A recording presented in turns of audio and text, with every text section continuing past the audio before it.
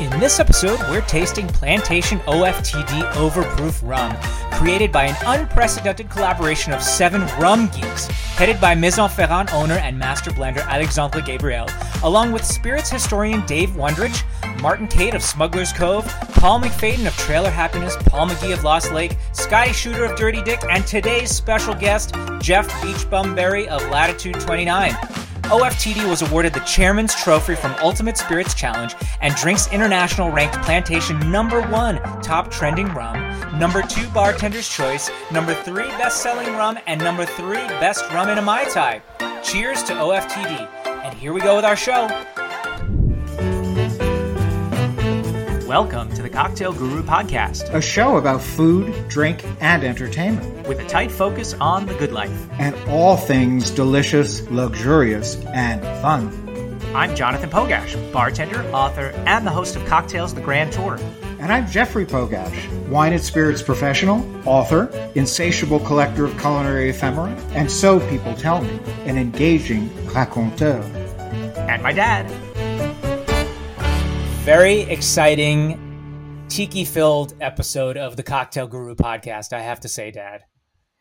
I could not be happier. This is my dream come true. It really is. You literally, every single night of your life, have dreamed of, or have dreamt of tiki and of this interview in particular. And of this interview, and of the drinks that we're drinking right now, because they're made with a lovely product. Yes, I have my Plantation Overproof OFTD right here, mixed with some delicious Pierre Ferrand dry curacao. Oh, hey, lovely. Yes. And this, so I have the combination. What a special bottling that this is, because all of it really is. So many, actually, literally many hands went into making this, including our next guest. But other than that, you know, Dave Wondrich and Paul McGee and Martin Cate, and of course our next guest. But I have a hurricane that I kind of made here, a little modified hurricane. I'm gonna have a little sip. Oh my goodness! There's nothing better than overproof rum, I'll tell you. Yeah, I know, same. But there's this is nowhere near the hurricane that is made at the bar of our next guest, Latitude 29, and. Here's a little intro. That Dad, you're gonna do this intro, right? I am. Okay, go. Please go ahead. Say whatever you were going to say. No, I'm gonna say do the intro. Well, I'll do it because we have a very special guest. We have never. Well, he describes himself as a professional bum, and I must say we have never, in our podcast history so far, interviewed a bum. Professional or otherwise. We are bums. Well, I guess we are. But he is the consummate bum because he's a beach bum. And he's probably the best in the business. And honestly, this is a topic that we have not discussed in any depth at all. And it's about time that we talk about tiki cocktails and tiki culture and all things tiki, because that's one of the reasons why we wear these shirts. Jonathan and I always have a tiki shirt for every podcast. It's not just for this one. It's for every podcast. It's true. And that's because we admire and love the tiki culture so much. And as we go along, we'll show you why. But our bum is a beach bum, and tiki cocktails and tiki culture in general is the subject at hand. And there's nobody more qualified or better at leading us through the wondrous, colorful, and delicious fantasy world of tiki than the world's foremost expert on the subject, Jeff Beachbum Berry. Welcome, Jeff. Thank you. Hey, Beachbum Berry. Wow, thank you for taking the time to do this. This really is a dream come true. Well, I'm very happy to do it, not just because we're talking about our favorite subject, but because Jonathan, my wife, Anine, and I, alias Mrs. Bum, still remember very fondly the first time we met you back in 2005 at Tales of the Cocktail. And you treated us to a 3.5-hour breakfast at Brennan's. And it was just a delightful to meet you. You're one of the first people we met in the cocktail world, and we couldn't have had a better introduction to that whole crowd. So Wow. I'm very happy to be back talking to you again, and to you, Jonathan, as well. This Yeah. Thank you, thank you. Yes, I know that you and my father go way back, and Mhm. I don't, and you and I go back quite a little while. But before we get into the crux of our conversation today, I wanted to ask you, as we ask all of our guests on our podcast, on the Cocktail Guru podcast, what is your stranded on desert island cocktail? Well, that would be a Navy grog. That's always been Mm, mm. either that or a Ray's mistake, but they still won't tell me how they make it over at the Tiki T. So I'm going to have to go with Navy grog because at least I know how to make one of those. We had that, didn't we, John? At We Tiki tasted T, that. yeah, I think we did. Yeah. Yeah, I've been trying to crack that recipe for decades now. No closer Mm. now than I was back then. Well, we're gonna get into that. The fact that you are a resurrectionist of Ooh, I like that. cocktails, cocktails that some of us thought might have been lost to the ages. But I do have to go back a little bit and start talking to you about the beginning which would go back to your childhood, because I think you, like me, uh, was greatly influenced by a restaurant experience that you had with your parents. Absolutely. This is back when snakes walked and dinosaurs still ruled the earth. I'm talking about Mm-hmm. 64, maybe. I Mm-hmm. was about Yeah. 6, maybe it was a little later. My parents, being from Brooklyn and the Bronx, the food of my people is Chinese food. And they had moved out to Los Angeles into the San Fernando Valley, and they liked to go to Chinese places, Cantonese food. At that time, the Cantonese restaurants in the area had figured out that all of these really high-end white tablecloth Polynesian-themed places like Trader Vic's and the Luau and Don the Beachcomber were charging really high prices for basic Cantonese dishes, which they would just rename something exotic. So the Cantonese restaurants tried to grab that market share by tikifying their restaurants. And they went all out on Polynesian decor, hired a bartender who knew how to make these kind of tropical drinks, and then they cashed in on the trend. The place that they took me to that did that was called Ah Fong's. It was on Ventura Boulevard in Encino, for anybody who's familiar with the San Fernando Valley. And in order to get into the restaurant, you had to walk through the bar. And I later found out, like 20 years later, that Ah Fong's, when I went into it, had only 2 years before been a place called the Bora Bora Room. It was a Polynesian restaurant that had spent so much money on decor that they couldn't recoup their investment and they went out of business. And a local Chinese restaurateur, Benson Fong, who some people even older than me might remember as a character actor, he played Charlie Chan's number one son in that series. Ah, He yes, was in yes, yes. Herbie the Love Bug and some other movies. But he had a chain of Chinese restaurants, and he basically hermit crabbed into the Bora Bora Room, which had already been completely kitted out and totally tiki-fied. So that was the restaurant my parents took me to. You had to walk through the bar to get into the dining room.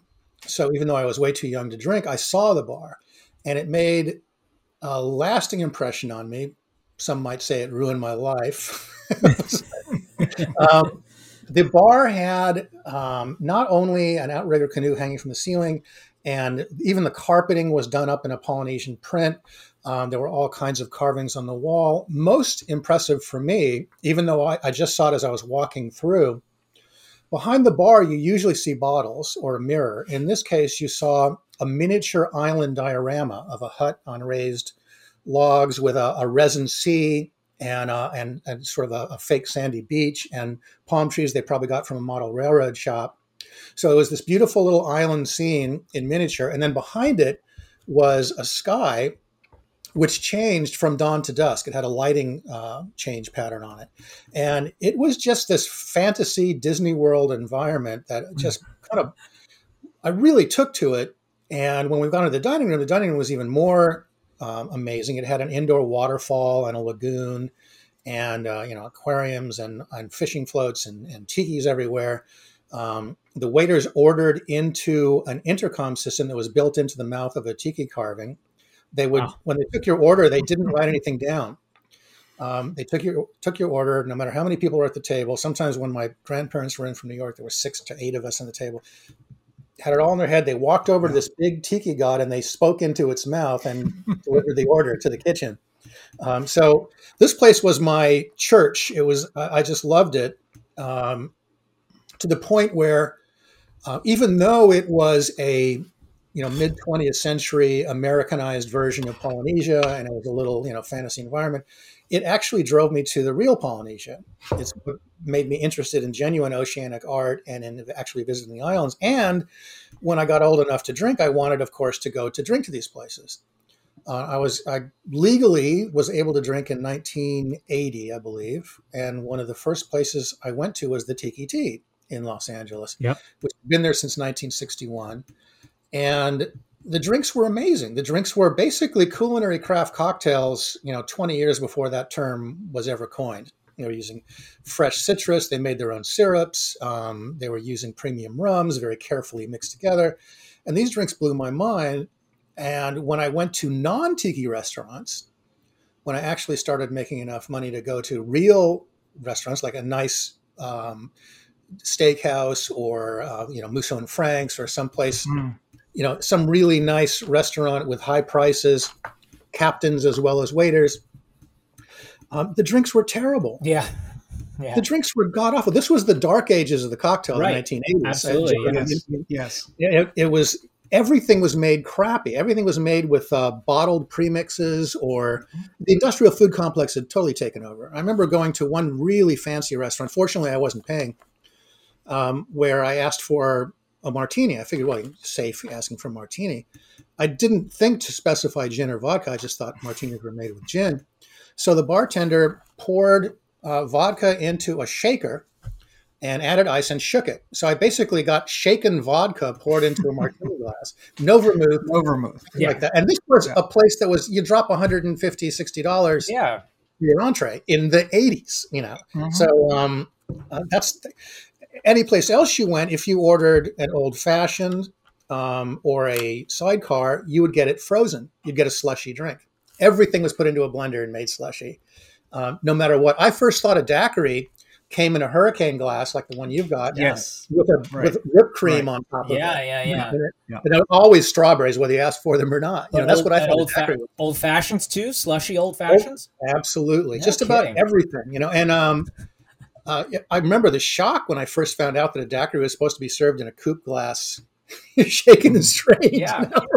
It was like, what's this? So anyway, getting back to the thing, that the only drinks that really made me want to have another one or to go out at all and drink were tropical drinks made in these places that ever since the end of Prohibition, ever since repeal, have been making these drinks the same way. They didn't change. Yeah, tiki cocktails were in the forefront of the fresh cocktail movement, really. Yeah, they were the forerunners. You guys probably, I'm sure you know Camper English, the spirits journalist. Yes, very well. He kind of opened my eyes when he said that if it wasn't for Prohibition, we probably wouldn't have tiki drinks. There was 12 years of devolution where every decent bartender left the country. They went to Venice, they went to London, they went to Cuba. Yes, exactly. Or they became soda jerks or shoe salesmen, and mixology was dead. And the one thing that filled the void were these tropical drinks. And there was the influx of that culture coming in after World War II. As well, right? Oh yeah. That gave it its second act. Yeah. Oh, that's right. Yeah, that would be the second act, because the first act was really late in the 30s, in the mid 30s. Yeah. And I can't help but distinguish and notice these similarities between your career and that of Don the Beach. In that, I think Dad was about to say the same thing. In that, that's right. It seems you both were part of the Hollywood scene. Is that an accurate assessment? In different ways. But see, Don was an innovator. I'm just an imitator. I don't know. No. But Don was. You are the real Hollywood. Don was involved in consulting for set designers, I think. That's what he wanted people to think. He did do that a little bit, but basically he was a bootlegger. But you were a director and a script writer. Director, ensconced in the Hollywood Yeah. scene. If I was better at it, I probably wouldn't be talking to you right now. If we were better at a lot of things, we would not be talking to you. Right. This was my second act, but yeah, it's funny you should mention that, because I should contextualize this. When in the 80s, when I first started drinking these drinks, I had no ambitions toward anything other than being a barfly. I mean, this was my recreation. I was trying to make it in the movie business, and this is just where I went to drink. I liked these drinks. And I liked the atmosphere of Polynesian themed restaurants. I didn't want to be Don the Beachcomber or Trader Vic. I'd never had any thought of that until the movie career went south. And in the meantime, I'd gone down this rabbit hole of trying to find out more about these recipes. The pivot point was sometime in the late 80s, when all of the good places that were still making drinks properly started to go out of business. Basically cocktails were dead, bars were dead, and especially the kind of bars that spent the kind of money on pour costs that tiki bars did. An average restaurant or bar would have a 10% pour cost in the drinks because they had a can of pina colada mix and white rum. Whereas a tiki bar's pour cost would be 25, 30% with all the ingredients, fresh ingredients, and expensive ingredients going into these drinks. So those places were all going under. And as all my watering holes started to disappear one by one, I slowly began to realize that if I wanted to keep drinking these drinks, I'd have to learn how to make them myself. And that's when I started researching all this stuff. Again, as a hobby, strictly amateur, strictly as a hobby.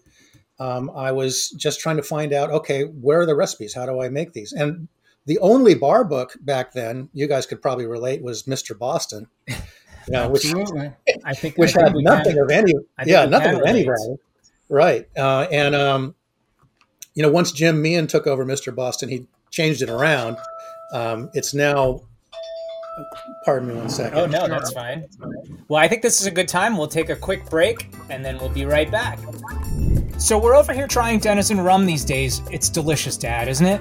It sure is, John, but did you know that this is a rum brand whose very name is inspired by the Latin word dentus, meaning from within? Yes, I actually knew that, and it's commonly used to describe free-spirited people who travel the world in search of new experiences. Kind of like you, Dad. And Denizen Rum does just that by sourcing and blending unique small batch rums from throughout the Caribbean to create richer, more distinctive rums, layered in character and flavor. I love the tropical fruit notes in this rum, don't you? I sure do, John. Well, let's get back to the show. And now we're back. Back again with Jeff Beachbum Berry. Yes, you were saying that Mr. Boston, Jim Meehan took it over, and then he handed the reins over to me. Yeah, and then between you and Jim, Jonathan and Jim, the two J's, you guys reinvented Mr. Boston, and now it's a very valuable reference, and we have it behind our bar, of course, with your name on it and his name on it. But back then, it was just utterly useless, and it was crap. book out there. It was crap. Yeah. I'm sorry to say. Yeah. So, that's why they needed you. So anyway, and they were smart enough to hire you, which is good for them. So I had to go there were no books in print, so I went to used bookstores and I looked for older books that might have recipes. And I was coming up just snake eyes. I mean, I would get old books like the Esquire Bar Guide, which was published in like 56 or something like that, and look at the recipes in there, and there was nothing. And they had zombie recipes, but they were all crap. They were just undrinkable. Every drink I made was terrible. It didn't taste, nothing lined up with what I was getting at these bars. Yeah. And incidentally, when I started asking these old timers what was in a drink, they would say the same thing: rum and fruit juice. Yeah. I began to realize that this was intellectual property. This was valuable industrial secrets these guys were keeping. Sure. And they did it out of habit. Because back in the 30s, 40s, and 50s, if you knew these recipes, that was your passport to employment. I mean, the tiki craze was so huge, and so many restaurants wanted to jump on the bandwagon that had no idea how to make the drinks because the recipes were kept secret among this fraternity of bartenders. I say fraternity because it was all very sexist back then. Anyway, they would carry these recipes around in literally little black books. The size of a little address book in their shirt pocket. And I talked to one guy who worked at the Luau restaurant in 1956. and he got hired. A Filipino guy was hired as a dishwasher there. He was a UCLA student, and it took 6 months for him to get the recipes when he was being trained as a bartender. His uncle, Vincent Pojas, wouldn't give him the recipes. He wouldn't give his nephew the recipes. He says, no, I don't trust you yet. You haven't been here long enough. You know? And they, even in 1995, 2000, these guys would not part with it, even though there was no market for them anymore. It was just force of habit. Right. So that was it. It was a dead end talking to these people. It was a dead end going to used bookstores. It was a dead end going to the library. I would look up old magazine articles. Back then, they still had something called the Periodic Index, where you would they had these big books with index magazine articles from like 1935 to 40, 50, and you would look up, say, Don the Beachcomber, see what articles were written about him. Then you go into the stacks. This is all digital now. I mean, but bygone age. These were the days of microfilm and microfiche, and absolutely, microfilm was another thing I had to deal with. Yeah, that was fun. Yeah. Anyway, long story short, I wasn't getting much of anything, and finally, in a used bookstore, I discovered this book called Trader Vic's Bartending Guide that was printed in 1971, 72. And at this point, Trader Vic was on the verge of retiring, and he had nothing left to lose by keeping his recipe secret. And he had to keep content out there because at this point, he was kind of the Gordon Ramsay of his day. He was one of the first celebrity chefs. Yeah. Had a slew of cookbooks and drink books, and all of which were done before the mid 70s. So he published most of his famous recipes: the Fog Cutter, the Mai Tai, the Navy Grog, Scorpion, all of these famous drinks from his restaurant. He published them, and I tried them, and this is the real thing, because I could go to Trader Vic's in Beverly Hills with this book in my hand, order a Fog Cutter, drink it, and look at the recipe and figure out how to do these drinks. I didn't even know how to boil water. I was not a mixologist by any means, strictly amateur. But I learned by being able to do that. So like reconstructing them. Right. And then I would go home and try my hand at other things. Now, even the Navy Grog in Vic's book said 3 ounces of Trader Vic's Navy Grog rum and 2 ounces of Trader Vic's Navy Grog mix. That was the recipe in his book. He wasn't going to give that up. So even when he spilled all his beans, he still held some things back. Of course. But the mother lode wasn't just Trader Vic, because Trader Vic imitated Don the Beachcomber, who I'm sure we're going to end up talking about, who single-handedly invented the tiki bar and what we now call the tiki drink. In 1934, when he opened up Don's Beach Cafe and introduced what he called his rum rhapsodies to the world. He's the guy who invented the zombie. He invented the Navy Grog, which Trader Vic did his own version of, invented the Missionary's Downfall, the Rum Barrel, Pearl Diver, on and on, everything. Yeah. His menu. And maybe the Mai Tai. And maybe, according to him, the Mai Tai. So when he hit it big, when movie stars and CEOs, Howard Hughes was a fan, when all these people started flocking to his little 40-seat bar, it became the toast of Hollywood, kind of the Spago of its day. Yeah. Even though Spago's an old, all my references are out of date. But anyway, that's okay. That's okay. Most people don't know what the hell we talk about anyway. Oh, good. Okay, well, I'm in good company. So it's fine. So, but that's what Google's for. Yeah.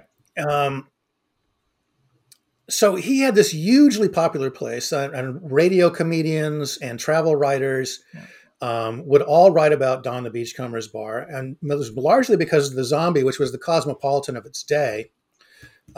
It was hugely famous, and largely because he was a very shrewd marketer. He marketed the drink as only 2 to a customer. This drink is so strong that we cannot serve more than 2. So in the 1930s, a 2-fisted, red-blooded American male who wouldn't be caught dead drinking a frou-frou drink with a nice garnish and served in a tall glass, a slug of whiskey, or maybe a martini if you were a white collar toff.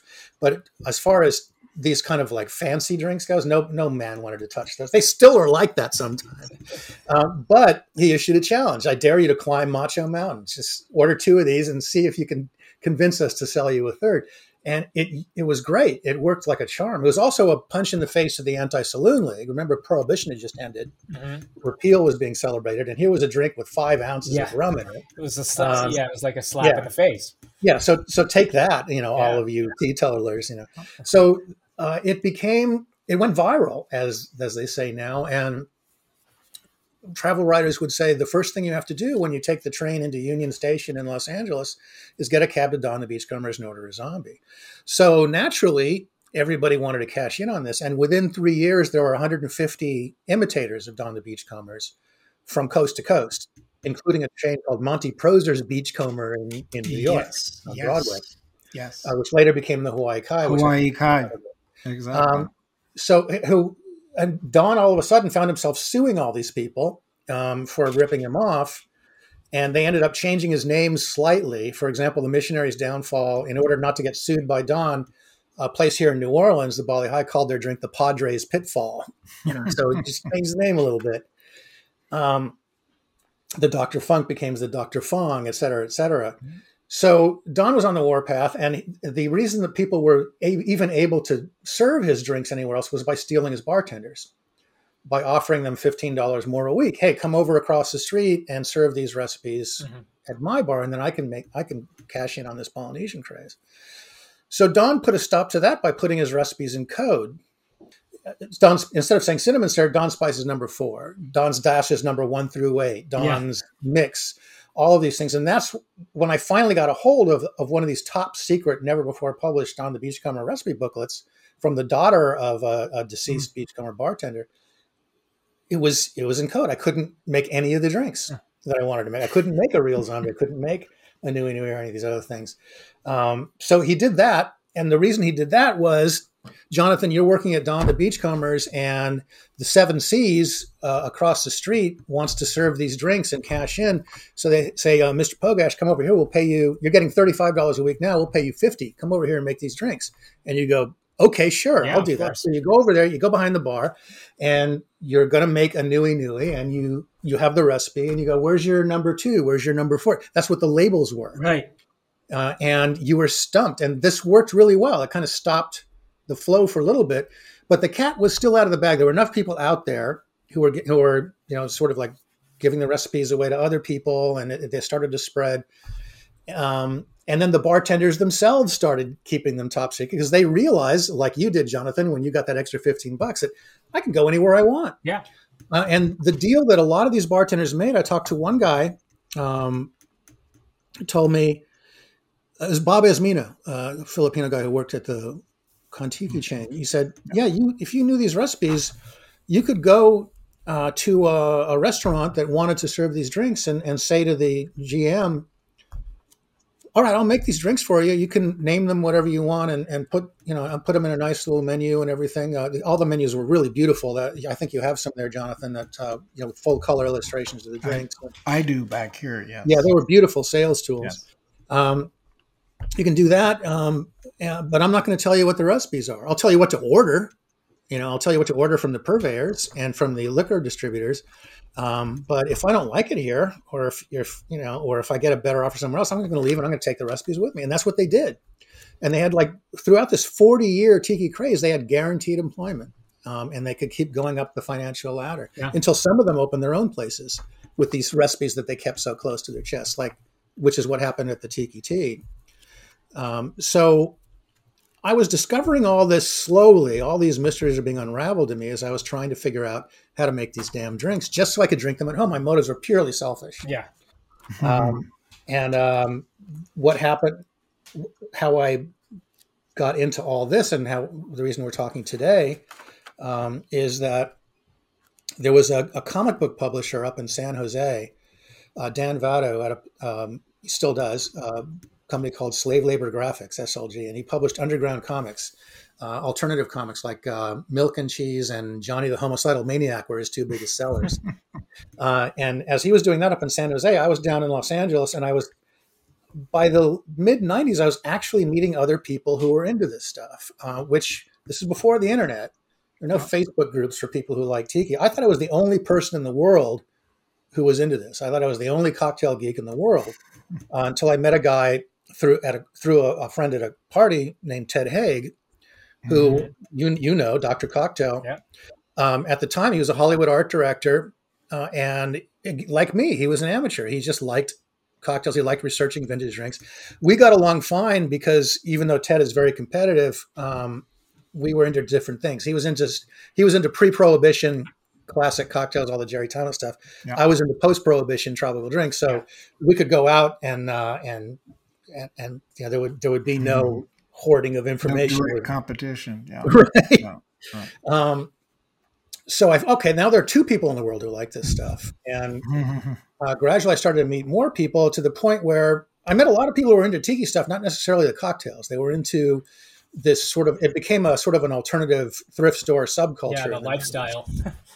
Yeah, people were buying Hawaiian shirts in thrift stores. They were buying Martin Denny Exotica records. They were buying tiki mugs. They had no idea where any of this stuff came from. It was like this vanished suburban culture from the 50s. But it was, thrift shopping was the thing in the 90s, and everybody got their wardrobe and their furniture and their music and everything from thrift stores. So I met people who were into tiki through that route. One of these guys he was a surfer. He would throw backyard luau's at his place in Venice, and he had me do the drinks since I was the only one who was interested in that. At this time, I had a few decent recipes, which I'd found in old magazines or books or Trader Vic's books.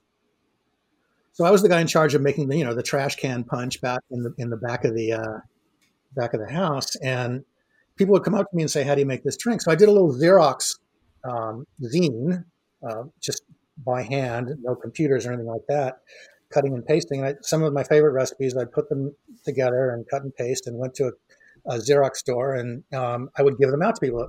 They would say, "How do you make this drink?" Here's what I know. One of those found its way to Dan up at Slave Labor. And he said, "Hey, do you want to do a real book?" And I said, "Okay." Again, this was a hobby. This was just for fun. He wants to do a little booklet. Sure, why not? I mean, I'm into this stuff. It sounds cool. So it was a little spiral-bound, super cheap thing, which we ended up calling the Grog Log. And it had all the recipes I'd gathered to date. That was 1990. Well, I did the first zine version in 1994.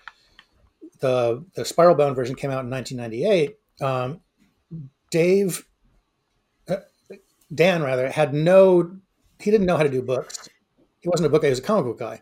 So the only place you could get the Grog Log was in comic book stores. So we turned a lot of comic book nerds into tiki nerds. Incredible, unbelievable. And I wanted to just fast forward a little bit because we just have a couple more minutes left. I know it flies by. I wanted to quickly talk about, well, first of all, you mentioned your books and you have other books, including Sipping Safari. Including this one. Sipping Safari, Intoxica, Potions of the Caribbean. But also you are in New Orleans and you have a bar, Latitude 29. Yeah. Long story short, one book turned into 5, 6, 7 books. Yeah. And the movie career fell away, and I thought maybe I can make a living writing cocktail books. Oh, if only I knew. So in the meantime, other people were profiting off these books. They were opening up tiki bars and were winning awards and making tons of money. And Mrs. Bum convinced me that we should open our own place and try and cash in on that. So we did, and it's been great. We've been open 7 years. It's been a ton of fun. It's an amazing spot. It's an amazing Thank spot. you. Right. Steep learning curve for me because remember I was amateur home bartender. And, Sure. It's just been I'm still learning every day. In addition to that, I now have not to toot my own conch shell, but we've got our own syrup line, Latitude 29 syrups, which are being sold through Orgeat Works and in Colosar. We've got Cocktail Kingdom put out a line of Beachbum Berry barware. Amazing. And I've got a rum now, a zombie blend rum with Hamilton rums. Wow. So that you can only have to pour one rum instead of 3. That was something that I ripped off from Trader Vic. Remember his Navy Grog rum and all that.